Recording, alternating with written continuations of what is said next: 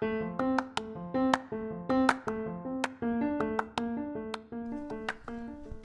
semuanya, kembali lagi di podcast meja dan kali ini gue pengen ngobrol random dengan seorang anak bernama Anita. Kali ini mungkin ada di antara kalian yang bertanya ya, kenapa gue harus ngajak ngobrol anak kecil gitu loh. Kenapa yang di-interview anak kecil gitu. Iya, gue emang kepikiran buat interview seseorang gitu ya. Di acara podcast ini mengundang. Tapi gue ngerasa kalau anak kecil kayaknya bakal lebih seru ya, karena mereka tuh dianugerahi kemampuan untuk berpikir secara random gitu loh, yang benar-benar random kadang-kadang gitu. Dan ternyata itu terbukti gitu loh, ketika gue lagi mewawancarai anak ini. Kayak gimana sih wawancaranya? Yuk kita dengerin aja yang satu ini.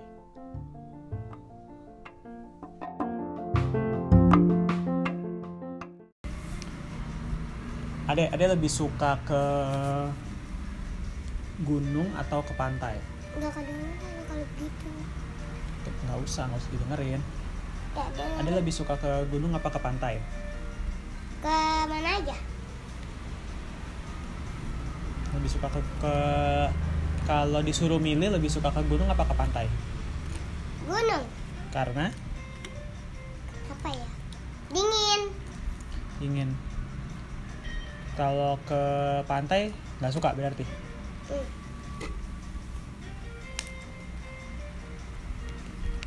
Suka atau enggak? Suka atau nggak suka? Suka. Oh.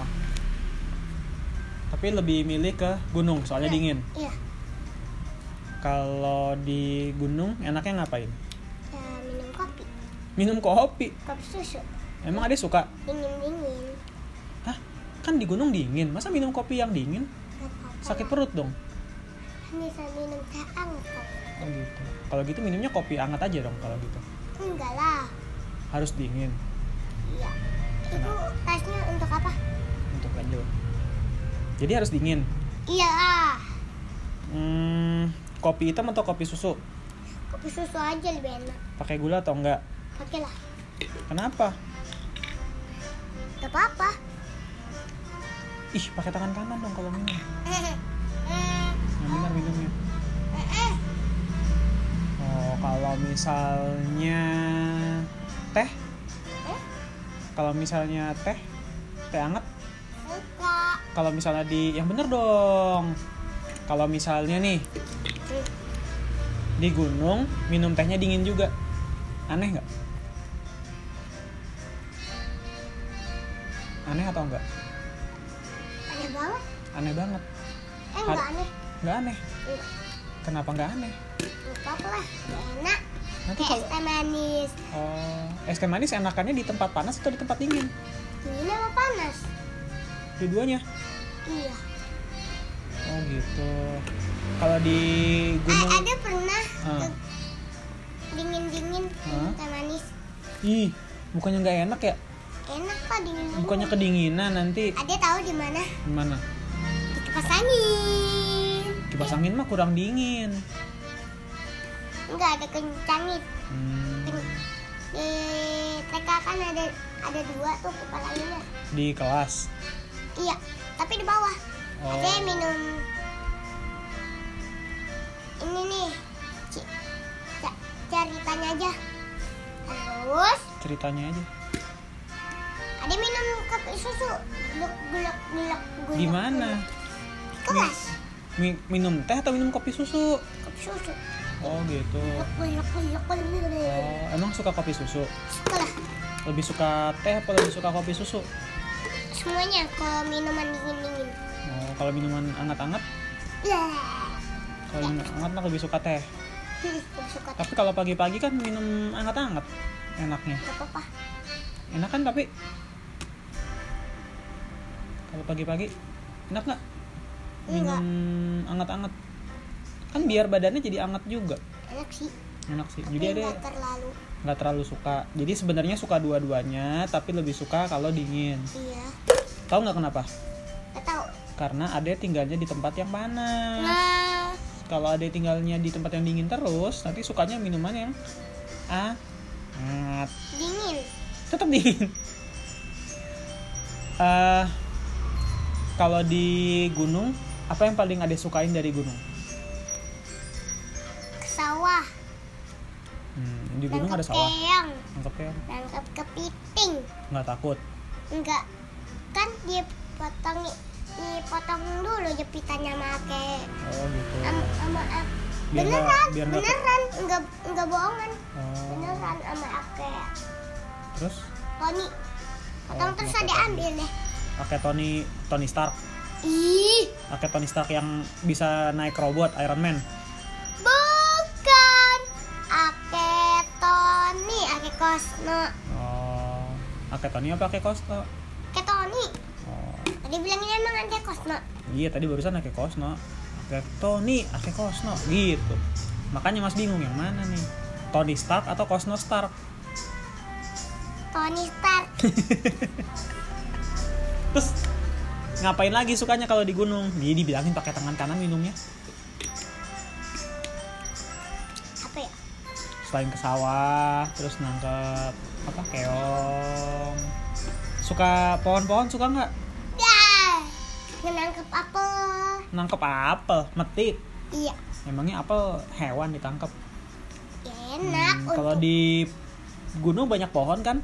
Terus diperes airnya untuk Sari apel. Diperes airnya tuh. Air apa? Dikasih es batu enak. Apa? Air apa yang diperes?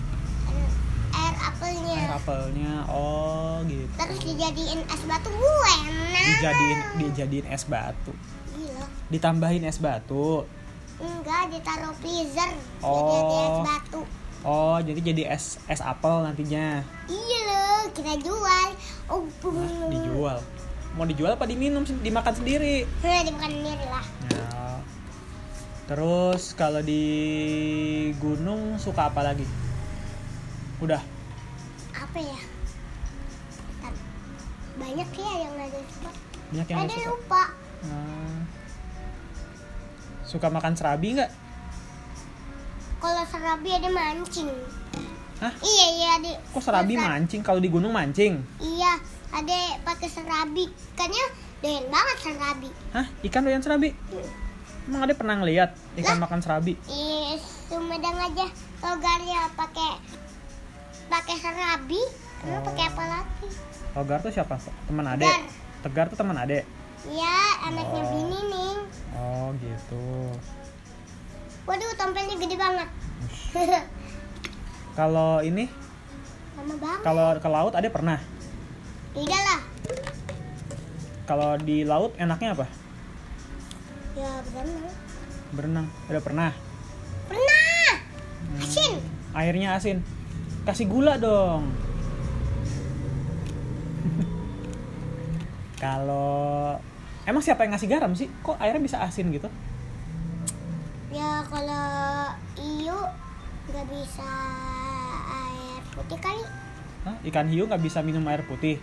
Makanya air laut jadinya asin. Iya, bisanya air asin tuh. Oh. Asinnya pakai garam kan? Bukan dari penyedap rasa bukan kan? Gak tau. Kan bukan ada yang bikin. Yang ngasih garam siapa sih sebenarnya? Pasti Dari pipis ikan kali, makanya asin. Jadi dia selama ini minum pipis ikan dong kalau di laut. bukan. Terus Emang beneran itu pipis ikan? nggak tahu. Lah kan Mas nanya sama Ade. Ikan nggak bisa pipis. Lah kok nggak bisa? Kenapa nggak bisa?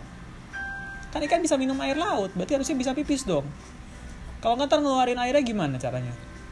Kalau nggak kentut aja. Kok kentut sih? Ikan tuh bernapasnya pakai apa? Apa ya? Pakai Nggak punya paru-paru. hidung kan? Pakai insang. Ini nggak punya hidung. Oh, makanya ikan megap-megap kali mulutnya. Dia napasnya dari mulut kali. Hah? Apa dari mata? Makanya ikan nggak pernah kedip-kedip. Kan ikan kan matanya belok terus. Kalau tidur juga matanya melek. Kalau mati juga melek kan? Iya. Iya. Dia napasnya dari mana dong jadinya? Ada kali ya hidungnya. Ade belum pernah lihat hidung ikan kali. Lah, Ikan kan pesek hidungnya nggak kelihatan kayak Ade tuh. mungkin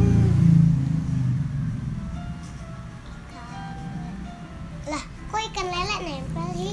Apanya? Nempel di kaca akuarium. Hah? Kenapa jadi ikan lele? Kenapa emangnya? Ya mungkin dia pengen berenang yang lebih luas, terus dia mentok mulu di kaca. Pengennya lebih lega lagi gitu.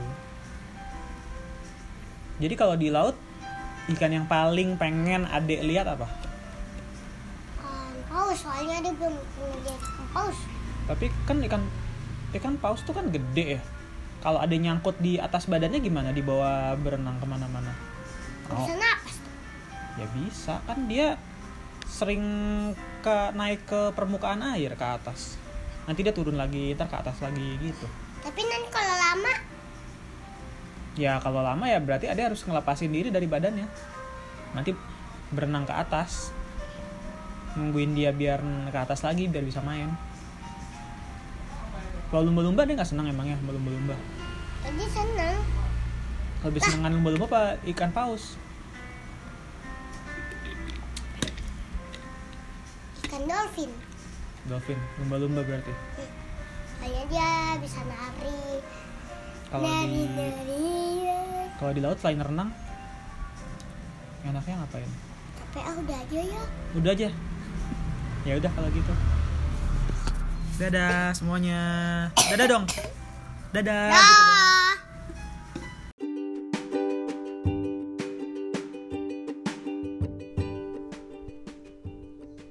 Nah, itulah tadi hasil wawancara gue dengan Anita. Gimana menurut kalian? Ada kesan-kesan tersendiri mungkin? Random gak? Random kan? Ya namanya juga anak kecil ya.